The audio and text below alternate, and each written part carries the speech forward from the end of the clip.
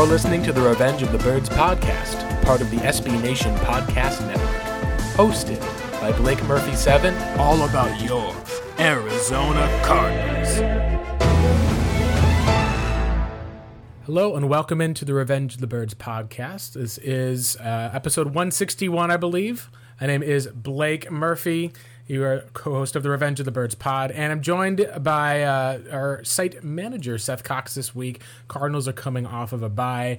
This is going to be perhaps the first time we've seen Kyler Murray and DeAndre Hopkins in at least a month, it feels like, if not more.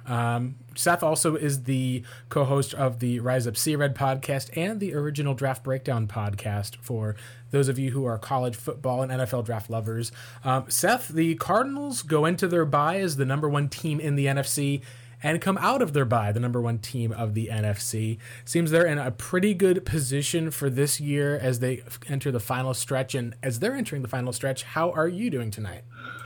I'm doing well, just getting ready for the final 6 games of the regular season and you know, getting ready to enjoy some family time and time off from work and real life. But, you know, other than that, just excited for the Cardinals to finish things up.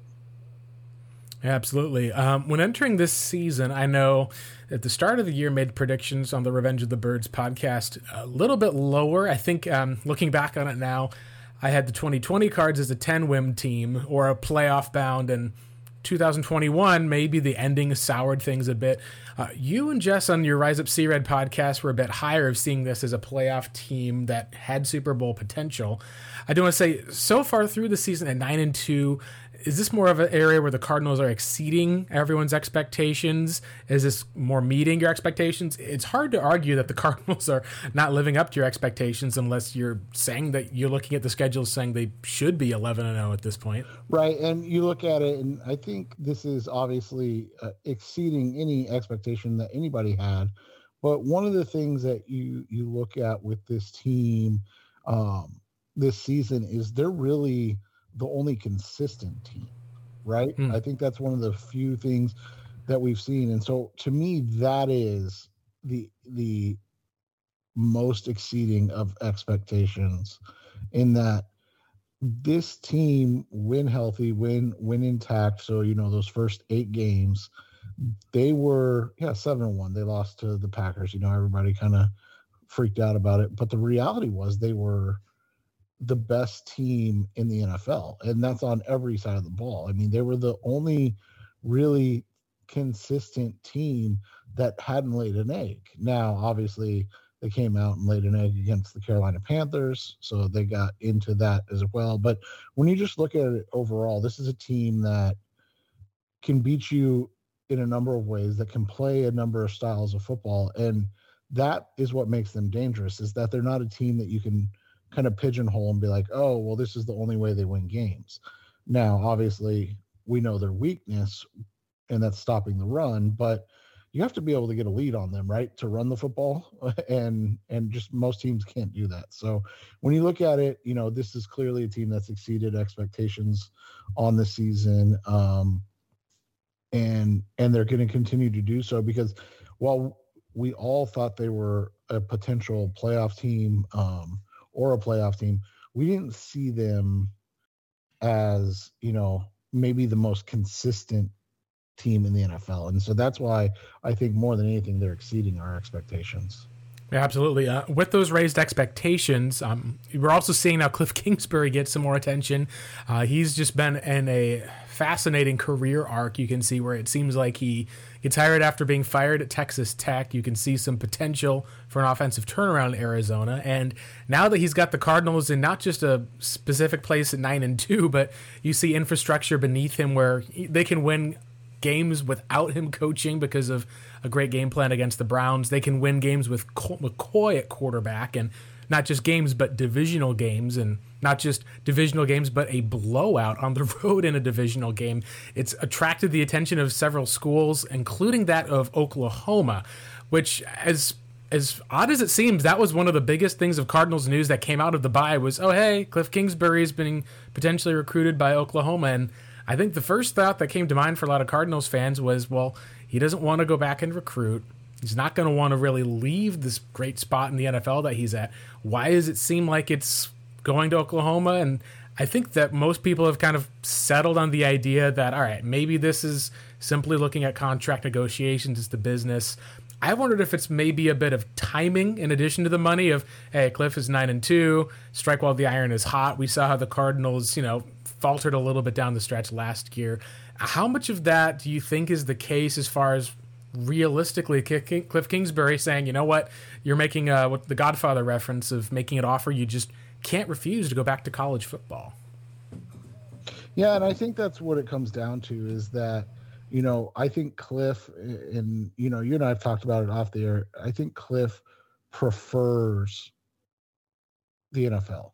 From a coaching standpoint, from a pure coaching standpoint, you just look at it, he's a guy that would prefer to be able to call plays, deal with adults, treat guys like adults, and not have to do the rigmarole of college football, meaning the recruiting, the babying, the booster schmoozing, and then there's the stuff that we don't talk about college football, and it's just going to be a little less of an issue now with the NLIs eligible and things like that. But I mean, that was just never Cliff's bag. I mean, at the end of the day, he's a football guy, and that's what he wants to do.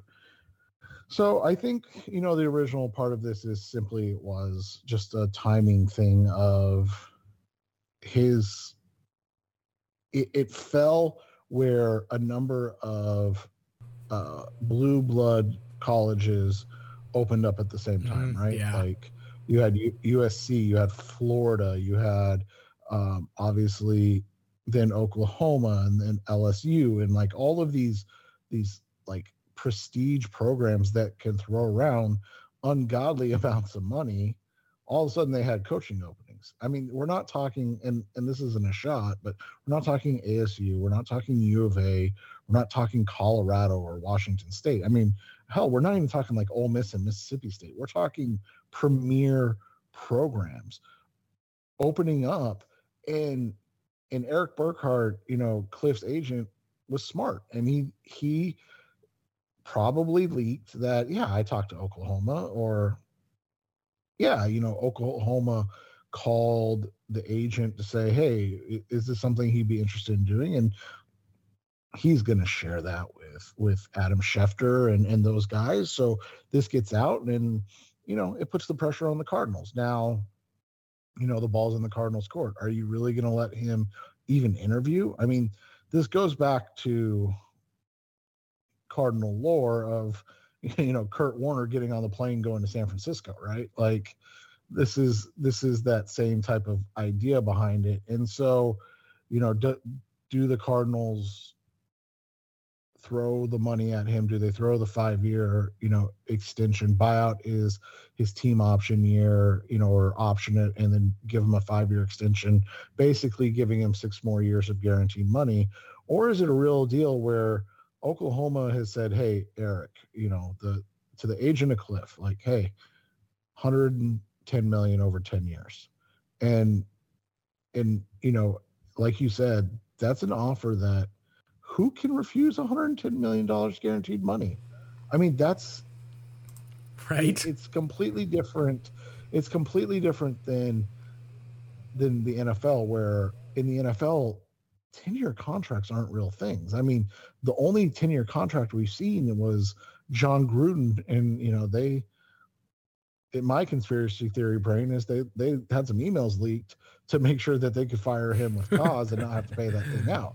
Right now they're like, oh, we're off the hook, we don't have to worry about it. But that's another conversation. But like those long-term contracts just don't exist in the NFL. So that's, I mean, to me, that's the only concern about this whole thing, is that these top tier colleges are throwing around money like it's not real. I mean, and to be fair to them, it's not, right? It's just monopoly money. But, that's the only thing that concerns me. For the most part, though, I feel pretty confident in the fact that this is Eric Burkhart doing his best to make sure his client gets a nice fat 5-year extension after year 3. And to that, I think you and I would agree and say, yeah, probably well deserved. Yeah, absolutely. That's one of the areas that will be very interesting is, we talked about the coaching level, and when it comes to the elite coaches in the NFL, it ends up being about that $10 million a year range. And that's one of the cases that, goes to the Pete Carrolls, goes to obviously the Bill Belichick's, probably goes to maybe one of the Sean McVays, and especially I could see at least the contract extension that was given to Kyle Shanahan that will probably keep him in San Francisco, even if they did continue to have a down year. They've managed to turn it around with getting guys healthy. Is Cliff going to be one of those people who could potentially, you talk about athletes trying to, levy different areas or using the transfer portal to try to be a certain form of leverage as far as for their own skills.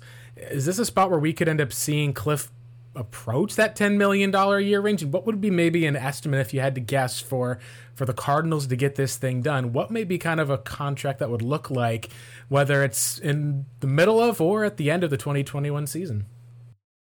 Just looking at with the reality of the new TV deals and the bump in money, and that's going to go, not just to players, and coaches' salaries don't count near towards the salary cap, but it is going to create this need or this vacuum where coaches are going to start getting paid more. Allegedly, and there's no hard numbers anywhere that you can get with this stuff, but I read the other day that like Urban Meyer got 6 years and around between 10 and 12 million a year, so just call it 11 for easy math, so 66 million over 6 years.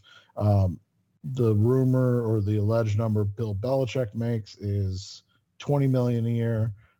Pete Carroll's around 12. Sean Payton is around 11 to 12. So you look at it, I would assume Cliff's going to get somewhere in the realm of 550 to 560. That's what I would assume happens. And basically what's going to happen is he's going to end up getting like 6, and it'll be like 60, and it'll really be 5 for 55 right. Over 5, and then his 5.5 that he's owed for that team option year, just tacked on, like I said, picked up. And those things are what are going to happen. Yeah, I think that seems realistic, that it is going to be a pay raise. He did also come in at probably maybe not quite 32nd, like lowest paid coach in the NFL, but there's a lot of times where I see rookie contracts, guy plays for what may have been less money and then outperforms that. They sometimes want to have a little bit enough of a pay raise to maybe not make up for lost amount of dollars, but to being able to at least have that type of trust and dependency going forth. So we've talked a bit about Cliff with everything. Gun to your head, if you had to pick whether Cliff stays or leaves, I think we would say that it would really end up being like this side deal offer. Notre Dame, offers some stupid amount of money that we're not hearing about, and he suddenly picks up and leaves. It doesn't seem like that's the case, but what would you say would be the percentage if you had to guess out of, say, 100% for staying versus leaving? I would say it's 75-25, and the only reason it would be 25 is, like you said, if one of those offers comes in, and it seems like Notre Dame's hiring their defense coordinator. I can't remember his first name, but it's Freeman is the last. Marcus Freeman. And so it seems like they're just going to promote him. So that leaves only Oklahoma. Now, the longer the Oklahoma job stays open, obviously, the more concern that is going to begin to creep in for Arizona Cardinals and their fans. But unless it's Mel Tucker plus money. So Mel Tucker's the Michigan State head coach. He just signed for $95 million over 10 years. And you might say, well, $9.5 million, that's not, as much as $11 million if the Cardinals give him 55 for 5. Yeah, but it's $40 million more guaranteed. Right. Like, that's the thing with coaching. That's just guaranteed money. They're not players. The only thing that he could get fired for or lose that money for is if he is fired, with cause, which means typically arrested, something like what happened with John Gruden, those situations. And I'm assuming Cliff isn't going to have any of those issues. So, it's really hard. It's really hard as a person to turn down a 10-year, just call it $100 million plus contract offer. Right. I mean, nobody in a sane mind is going to do that. Yeah, absolutely. Let's talk with Kyler Murray being the other big news that's coming out of the bye week. Expectations seem to be that he is going to play. He's still been limited in practice thus far. Kingsbury, of course, being the, I guess you could say, I don't know if it's silent or something, but just he likes to be able to keep business behind closed doors.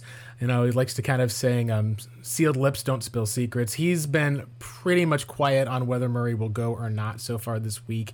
It seems, though, that it made a lot of sense for them to protect and kind of keep him healthy enough through the bye. It was about maybe closer to a 6-week injury. It's going to be about 6 weeks or so. And expectations are you're probably going to be getting DeAndre Hopkins back, too, from that hamstring injury.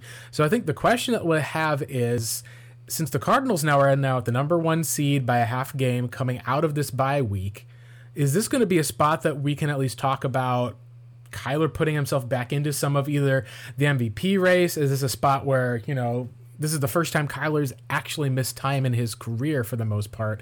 It feels like it's a little bit of a weird season in the NFL. And like you said, the only teams that really have been consistent outside of the Patriots being a defensive juggernaut as always, has been the Cardinals offensively and defensively. Is this going to be an extra boost that we see that maybe ends up getting a bit more national attention to put Murray as that featured MVP guy? It's going to be interesting because I think, and I'm not to get crazy on your show, so I don't want anything to happen, but I think there's going to be a little bit of a resentment backlash towards voting for Aaron Rodgers, who's probably the MVP this year. And because of, things not happening on the football field. Let's just leave it at that. So that takes us to the next, group, and you've got faltering Josh Allen, you've got, faltering Lamar Jackson, you've got, all these guys that are maybe leading the league or leading teams vying for the first position in the NFL that are just not playing extraordinarily well. Yeah. And then you've got the greatest player of all time just hanging out in Tampa, just having another good season. I mean, the numbers aren't eye-popping. They're not, they're not. What was that season? 2008 level, 50 greatness. Yeah, 50 touchdowns or something like that was just ridiculous. Yeah, but I mean, he's got 30 touchdowns and only 9 interceptions. So, 30 touchdowns in 11 games. So he's on pace for right around 50 touchdowns, just under 50 touchdowns in 17 games this year. Probably going to end up right around 45, I would guess. On pace for 5,000 yards and probably going to set a career high in interceptions this year. But again, you're talking about a 17-game season. So it's not like he's, playing terrible by any means. And I just feel like he's probably going to end up being the MVP this year. Just because they're going to be one of the top 3 teams in the NFC. They're going to have these numbers all over. He's going to have all the statistical numbers. He's going to finish first or second in passing yards, first or second in touchdowns. All of that is going to happen. And so I just feel like he's probably going to throw the craziest thing. He's probably going to throw for 5,000 yards for only the second time in his career. And so all of that you look at and you go, yeah, it's probably going to be Tom Brady. And so for that reason, I think you're going to see him as the MVP this year. I think Aaron Rodgers probably deserves it the most, but he's got to deal with the things he did off the field that have the voters, upset, and that's how I'm going to look at it. Right. And yeah, that is one of the areas of the NFL has changed some where it's no longer the best player on the best team. But like you said, when it comes to this year with how inconsistent a lot of the main players have been in the league with Kyler missing time, Brady does make a lot of sense considering that. And some of that, I think, at least my whole thing is you watch that team play. And maybe there's a little bit of Rodgers this year, too. The Packers tried to throw a third touchdown to Randall Cobb rather than run the ball from the 1-yard line against Arizona. There's probably a little bit of quarterback ego in there where you're seeing Tom boost his stats a bit, or maybe it's not, not to say it's not realistic, but if you can throw a screen pass for a touchdown versus run the ball for a touchdown, that's just going to make you look better if you're an older quarterback. So I think that's... Well, and they're also doing the thing where they, sometimes are not exactly taking their foot off the gas. I mean, you look at a couple of these games he's got, Atlanta, he had 48-25. He threw 5 touchdowns. Miami 45-17. He threw 5 touchdowns. Chicago 38-3. He threw 4 touchdowns. Yeah, those aren't games where a guy, to your point, needs to throw. I mean, he throws 2 touchdowns and hands off for 3. You still get the same outcome, but the difference is, like you said, they get close. And he's throwing screens, he's throwing fades, he's throwing, check downs and taking advantage of it. And again, there's nothing wrong with that. That's actually today's NFL more than anything else, right? But I do think it skews those numbers just a touch. Yeah, and I would agree with that. We've seen Colt McCoy take over for mop-up duty for Kyler this year. I don't remember Blaine Gabbert doing anything more than just keeping his hat on, or maybe there's one kneel down or so that you had in the game. But yeah, it's definitely trying to establish that legacy there for Brady. So with Kyler coming back, this is the first time, obviously, that he has missed a significant amount of time. There's been times he's been banged up before. They played through some of that in 2020, up until that Rams game where everyone knows at least how that game turned out with coming back a little too late. And 2019, we saw Brett Hundley essentially come into the game for a second half. But with this injury being a bit longer and with a lot of the questions about Kyler Murray being, not just durability at his size, but, he did take this as an injury in which he was kind of running the football and what seemed to be his own read was tripped up from behind. How much concern should there be, at least as far as with a quarterback who, and this is kind of going way, way back as far as when we were talking about previous comparisons to a Cliff Kingsbury quarterback in Johnny Manziel back in like the 2014 draft of, he'll be lightning in a bottle, but because of the size, maybe there's going to be times he gets banged up, loses some of that effectiveness, in part because of the running. I think we've seen enough Kyler passing this year and not having to use his legs to assuage some of those fears, but is this an area for concern to be able to watch for Cardinals fans, especially given the fact that, we're going to be talking about not just Cliff getting a pay raise, but if Kyler Murray's camp comes with that same agent Eric Burkhart looking for, $10 million a year for Cliff and looking for $40 million a year for Kyler, what kind of confidence can Cardinals fans have with him being able to, whether it's the team managing him or him being able to manage himself well to stay healthy? I think it's one of those things that it's going to come as he ages and understands the game. I think the difference this year is it was one of those things where if this was the playoffs, if this was an end of the season thing, he's probably playing. But we talked about it on the podcast. Justin and I have talked about it, and you watch him or you watch them this year with Colt. They're much more confident with Colt McCoy than having Chris Streveler and even having Brett Hundley. Mm-hmm. So you look at it, and I think this is a guy that is going to probably have to learn to play through some things. But as he progresses as a quarterback, I think he's also going to learn how to protect himself when he is nicked up. And that's one of the things that is really hard for young guys, is learning how to protect your body, take care of your body when you are nicked up and hurting a little bit. And so those are the things I think when you look at Kyler that he needs to improve on right now more than anything else. And that's, if that's all you're complaining is right, it's like, hey, you got to get better at protecting yourself. And then playing through pain every once in a while. Those are good things to have. I think it's just going to come with time. I mean, this is a dude that you got to remember when it comes to a guy like Kyler Murray, he's only 24.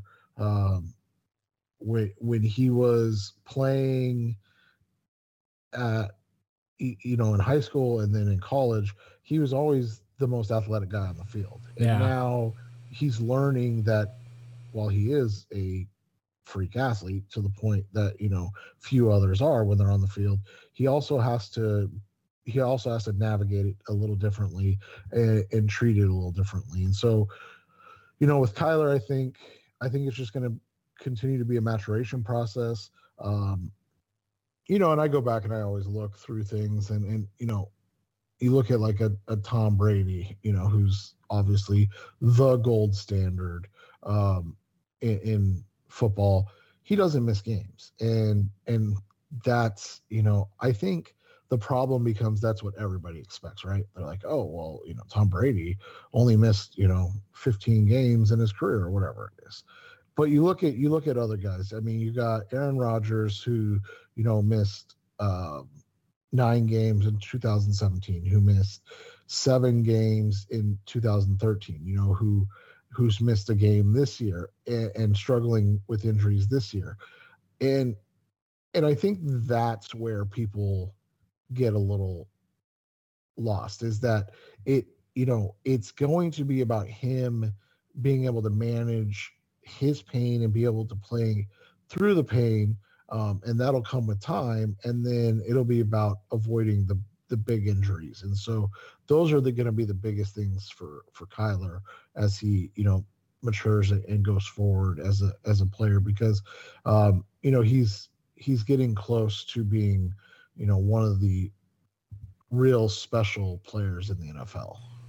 Yeah, absolutely. Like this season alone, we've seen Kyler being able to be the tops in a lot of different categories, whether it's against the blitz, one area that he had struggled with last year, one area of being in the intermediate passing game. But I think we've also seen in a lot of regards that it's not simply him carrying the team versus this is a really complete Cardinals team in a lot of different ways. Like it's an offense that's not just an all-built passing attack or rushing that has him using his legs. They're getting a lot of guys with yards after catch. They're seeing at least the Cardinals have, I think, a top 10 passing and top 10 rushing unit. So that can be credit not just to Cliff Kingsbury, but to, the offensive line, the job they're doing, and a good job IDing, a back such as James Conner, and finally getting something out of Eno Benjamin. I think a lot of this stuff, at least, is maybe more of the undersung defensive unit, and some of the turnovers are being forced. It's almost kind of in a lot of ways, I think, you're almost being able to say that, yeah, Tom Brady's probably the MVP, in part because you look at how the Bucs are performing with having maybe the worst, I don't want to say maybe the worst of all, but having an absolutely dreadful pass coverage unit, and the Bucs are still essentially like right in it for the most part. They dropped 2 games in a row, which is a bit of a surprise, but yeah, like you said, comparing guys to the ultimate outlier for a lot of different ways for performance over the season versus just looking at Kyler doing his part on a really good Cardinals team, it's almost kind of muted the fact that he's putting up some kind of crazy numbers as far as with, the deep completions, those people who look at things like EPA or PFF grades, things of those different nature. Part of the question, at least a lot of people had coming into this year, was if Kyler Murray would take that next step. What is it in particular you've seen so far as to why he has? Because I think a huge portion of it has just been he's finally got talent around him, but what have been the reasons in particular why he seems like he's kind of taking that next step to be one of those, top quarterbacks to build around? I think a lot of it has just come with playing. I mean, one of the best things any player can do is play with and get experience. And Kyler, was exposed to a lot from his rookie year, from Jump Street, right? Like, he was the guy as soon as he was drafted. And so people look at things and they see, again, outliers. They see guys that, have had success right away and they want to compare. And so when you look at all of that, you compare to, historical quarterbacks. And so the most recent one obviously was Mahomes, right? Like, drafted in 2017, didn't play at all, comes out in 2018 and has one of the greatest single season quarterback seasons of all time. And so people go, well, Kyler, it's that old meme of the guy holding the stick poking and be like, do something. It's like, well, wait, like, one, the Chiefs were, I believe, a playoff team when Pat started. So, 2017, the year he was there, they were eliminated in the wild card round. They lost 21-22 to the Tennessee Titans. Mm-hmm. That's not really that bad, right? And then the next year they go and they add a little bit, but for the most part, it was just being able to put in a quarterback that was able to do just a little bit more. And then they lose in the conference championship game to New England. And that offsides call that they had of the one player with Dee Ford that was just kind of not quite history changing, but you look at the history of Tom Brady and how the Patriots just, it just seems like the ball bounces their way a little bit more often than not, and that was one of those examples. And it was good to see the Chiefs kind of establish themselves as, maybe not quite the Chicago Bulls of football, but at least the Mahomes, Kelsey, and Hill connection has been, only been upset this year by some crazy weird turnovers and a defense that seems to love playing Daniel Sorensen a lot and probably plays him a little bit more than they should. Yeah, and so then you look at it and, the expectations are, well, you got to do that. You got to be Deshaun Watson, right? The guy that carries a moribund Houston Texans franchise into relevancy. And everybody wants Kyler to be somebody else and be on the same track at the same time as these other guys. And you look at it and you go, well, that's just not how it works. I mean, and you look at, and the best way I can say it is look at the numbers at the same age. And you look at this year, like, so Kyler's numbers this year, he's on pace to have a better age 24 season than Deshaun Watson by quite a bit. Yeah. And that's, again, that's saying something.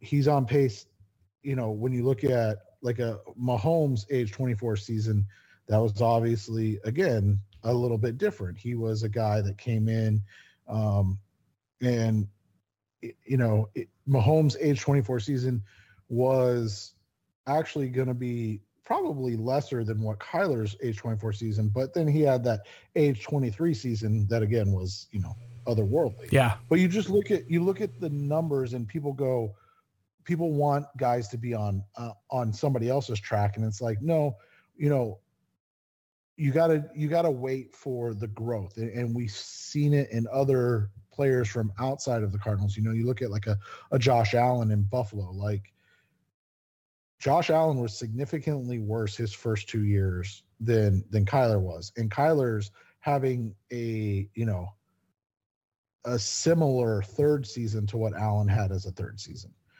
And so you look at it from that perspective and you go, okay, so Kyler you should look at it and go, okay, Kyler's on the right track. Instead, people go, well, why isn't he in the same breath as Aaron Rodgers? So it's like, well, man, like you look at Aaron Rodgers, you look at Tom Brady, you're talking about two of probably the 6 or 7 greatest quarterbacks that ever stepped on an NFL field. Yeah. Like you've got to have some grace overall. and understand that, you know what, that might not be Kyler, and it could be. I'm not saying it won't be. I'm not saying it will be. But Kyler could only end up being, a top 20 quarterback of all time.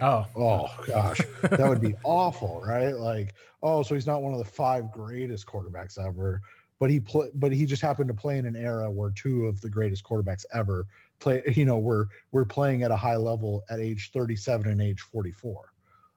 Like, and so that's the thing that people have to look at is like, judge Kyler for Kyler's work based on historical precedents and not be like, oh, well, why isn't he Tom Brady? Well, every team wishes they had Tom Brady, because then every team would have 6 or 7 Super Bowls in their kitty. And oh wait, that's as much as the greatest franchise ever, the Pittsburgh Steelers have in their history.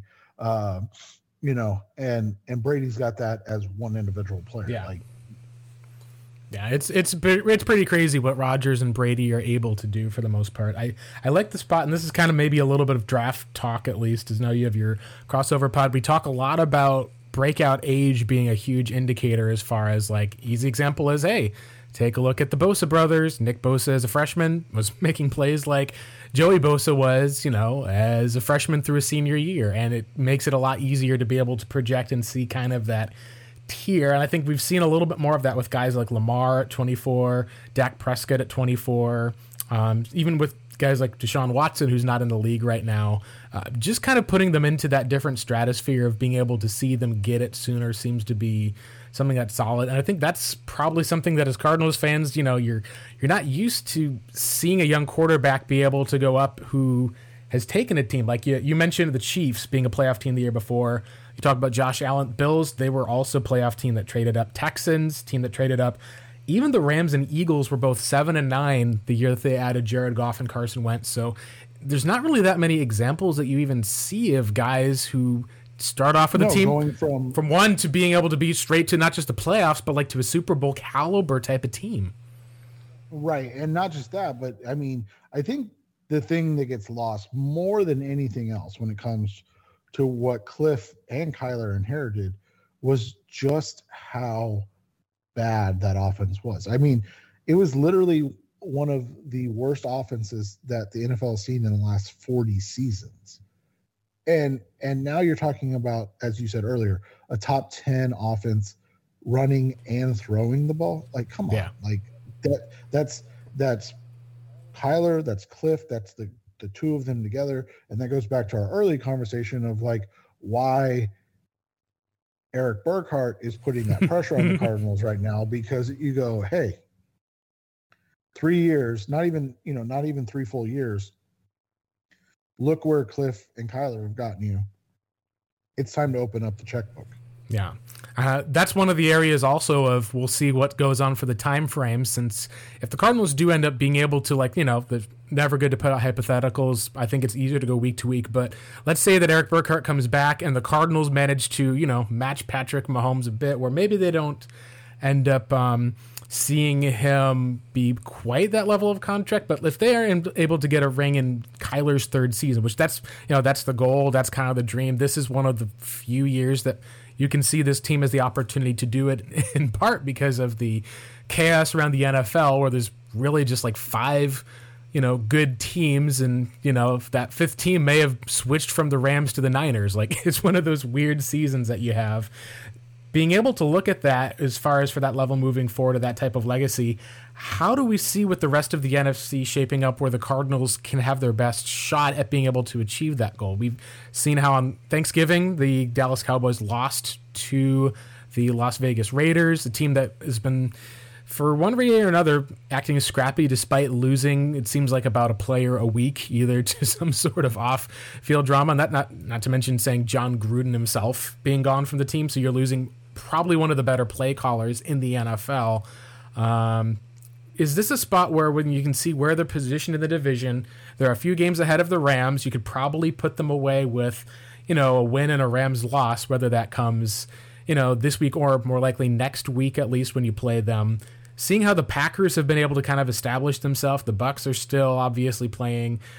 is getting Kyler and Hopkins back going to be something that can at least put Arizona over the top? And what is it kind of that we should expect for this team? Is it too much to say that this could be a 14-3 type of team, and what we should be expecting is the number one seed? And that's obviously crazy to talk about, to have those level of expectations, but it seems like that's kind of where we've built thus far.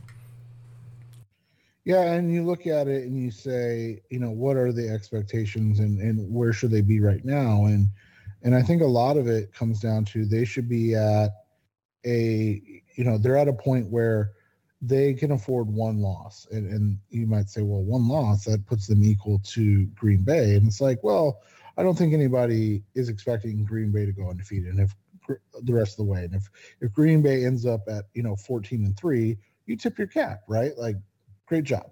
The Cardinals end up 14-3. You tip your cap and you say, hey, you guys, beat us head to head. That's where this is. So for that reason, I think that they end up being, I think that I look at it in this sense. I think they're going to be 4-1 going into the Seattle game. And depending on what has happened with Green Bay, I think that they can go 5-1, and I think that they can go 4-2, because if the game against Green Bay, if Green Bay is now at out of it or can't take over the first place in the last week of the season, there's really no reason for the Cardinals to really put anything into it. You take it as a preseason game. Give Kyler a quarter, give Colt a quarter, and then it's Trace McSorley's debut as an Arizona Cardinal. Now, if that last game is you go in tied and you just you got to win, or you're just a game up and you have to win because the Packers are playing the Lions, that's a different thing. But I think I expect them to be 4-1 going into that final game, and that'll be kind of how it ends up. Yeah, it's interesting to look at for each of these games, because the Packers, outside of after that blowout that they had suffered earlier in the season, they've participated in a few blowouts of their own. They also have had a lot more close games that the Cardinals have had. That 24-21 against the Cardinals, you think of, Arizona turns the ball over 3 times. The last one counted, but they just weren't able to really put that team away. They've done a good job, but it seemed like it definitely was an issue where Vikings beat them by the last second field goal, and then you talk about them being barely able to beat the 49ers back when the Niners were not really that healthy as far as for the team goes. It's interesting to see kind of with their upcoming schedule, now that they've essentially gone and taken care of business against the Rams. You've got one of the tougher schedules in the NFL that you'll have. They're obviously not playing this week. They get the Bears coming up, the Ravens, Browns, and then they get the Vikings again. I think at least if they manage to go 4-1 over that stretch, then the Cardinals game means something. It almost feels like that would be like a huge prop for Green Bay, considering that at some point, these close games, I think back to the 2015 Cardinals that managed to win a lot of these close games. And then you look at the NFC Championship game and see how the Panthers had just been, stomping everyone else that came their way. And you're like, oh, okay, yeah, that, that kind of makes some sense there. Right, and that's what it is. And you look at it and, like you said, Green Bay's on a bye this week. So the Cardinals need to take care of business on this end of things. And they need to go into the final 5 games and look at it as, hey, the final 5 games, we have one game. And that's how you have to look at it, and that's how you have to treat it. And then you have to, go and take care of business. They, like you said, you've got Chicago. You should be able to take care of business this week against Chicago. Then you've got the LA Rams on Monday Night Football. That's a big game. Yeah. That's a game that the Rams may be desperate for, because it could be to the point where the Rams are playing for their division life at that point. And who would have thought that the Cardinals could all but wrap up the division in week 14, right? and so that's a big, or sorry, it'd be week 13. Yeah. My bad. But yeah. And so that's a big game. And then, you go back and you're okay. Now you got Detroit. And that's, it's a big game because as I said to Jess last night on our podcast, the difference in a game like Dallas, let's say, Dallas is a good team. They're the number 4 seed in the NFC. They're a team that should be competing for the NFC Championship. The difference between that game and Chicago and Detroit is that you should beat Chicago and Detroit. And if you're a good team, you beat the teams you should beat, and then you compete against the teams that you're, let's just say, equal with. I think the Cardinals are better, but I'm not gonna go out and just say that they should be able to beat anybody. But a road game against a top 4 team in the NFC, that's a tough game. And so if you lose that game, it shouldn't be a huge deal because you should have taken care of business against the Bears and the Lions. And then if you take care of business at home, something that they've struggled with this year, you go into that Bears game or that Cowboys game and you should be 4-0. And so that's kind of how I look at it. And so, those games against Indy, LA, and Dallas those are compete games. Like, you need to show that you're for real. But those games against Chicago and Detroit, those are games you have to win because you're supposed to be a contender. Right. I think back to that Patriots game last year where the Cardinals essentially, you could argue that came down to the season by losing that game in which they completely dominated the defensive side of the ball. You missed some kicks, didn't get quite there to put them away. You had a fourth down stand at the end of the game versus kicking the field goal. That was a big swing, at least with everything how the season goes. Taking care of business against bad teams is probably something at least that we expect the Cardinals to do. And I think that does tie into what we're talking about here with the Chicago Bears, because when you talk about some of the, and I want to at least kind of maybe the comparison of if the Cardinals had been in a spot where you're talking about bringing back a guy in Steve Wilkes or bringing back, the Mike McCoy type offense, that's the kind of performance we've been seeing from the Bears this season, especially in the passing game. The Cardinals, at least for perspective, we talked their top 10 passing, top 10 rushing. Bears have been a solid rushing team. They actually outrushed the Cardinals. They're 8th in the NFL. They've been rushing for about 100 and about 180. That's a little bit too high for that. I'm checking my notes here. They're top 8 in rushing, but they are 32nd in their passing attack this year. It is the worst passing attack so far in the NFL. They're coming off a win against, the winless Detroit Lions. Second win, by the way. Second win. With their backup quarterback, no less, Andy Dalton, who, for all that you'll say about Dalton, you've kind of seen at least, and this is Cardinals fans remembering from a year ago, this is kind of who he is now. When he's on teams that are just not great, that are beat up, he's just not the most effective quarterback like where he used to be. He's not like talking Colt McCoy on the Cardinals. The only difference between him and Fields is Fields gives a bigger athleticism type of push, but it's one of those spots where it doesn't really feel like that the Cardinals should be losing this game. What I think is most interesting, Seth, is you take a look at the lines that the NFL are seeing, and it's only at it started off the week at 7 points for the Cardinals, so a 1 touchdown favorite.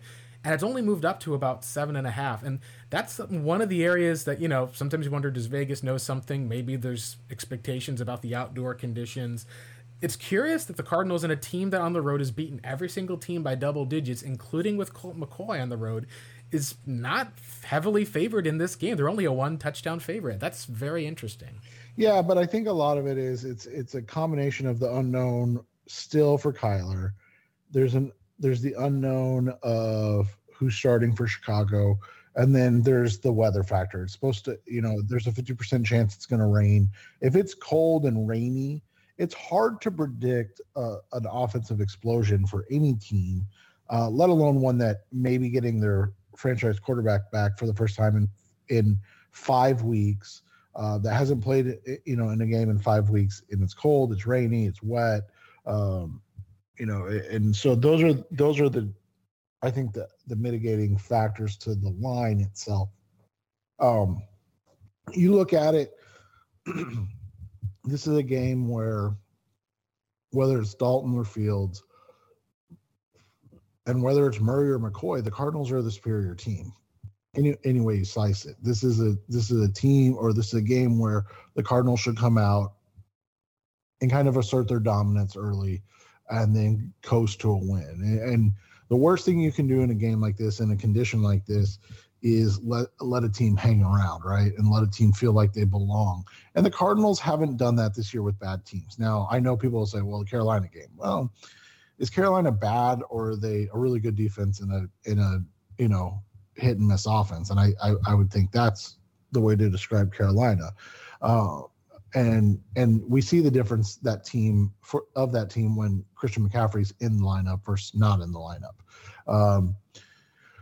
You look at it, the Cardinals have played two teams similar to the Bears this year, the Texans, and then the other one's escaping me right now off the top of my head. Jaguars, I think, is the other one. The Jaguars. Yeah. And in both those games, they let them hang around for 1 to 2 quarters. And then they kind of boat raced them, the final 2 to 3 quarters.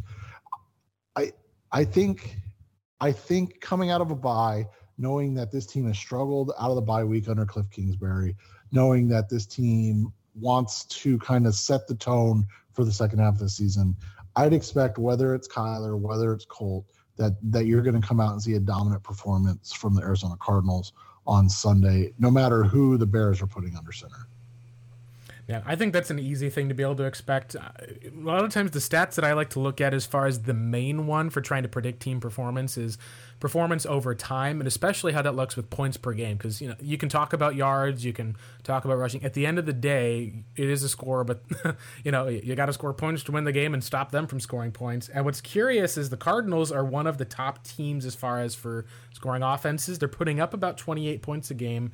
Defensively, they're only giving up about 18. So it's like, all right, on average, they win by 10 points. We've seen that on the road this year. We've even seen that in home games. The Bears are putting up about 16 points a game, and they're giving up about 23. So on average, they're losing by a touchdown. Now, for the sake of comparison, for how bad that may be in context, the 2018 Cardinals with Steve Wilkes are putting up 14 points a game and then letting up like 30. So that was an all-time losing by 2 touchdowns area. So like you talk about, this is a spot where unless the Bears can basically come out with this Carolina game plan, score a couple of these rushing touchdowns early and be able to run the ball, and you see Arizona just kind of trip over itself on a cold and snowy day, being a desert team, it really feels like this is a spot where, like you said, the car expectation that is built this season should be for a dominant performance.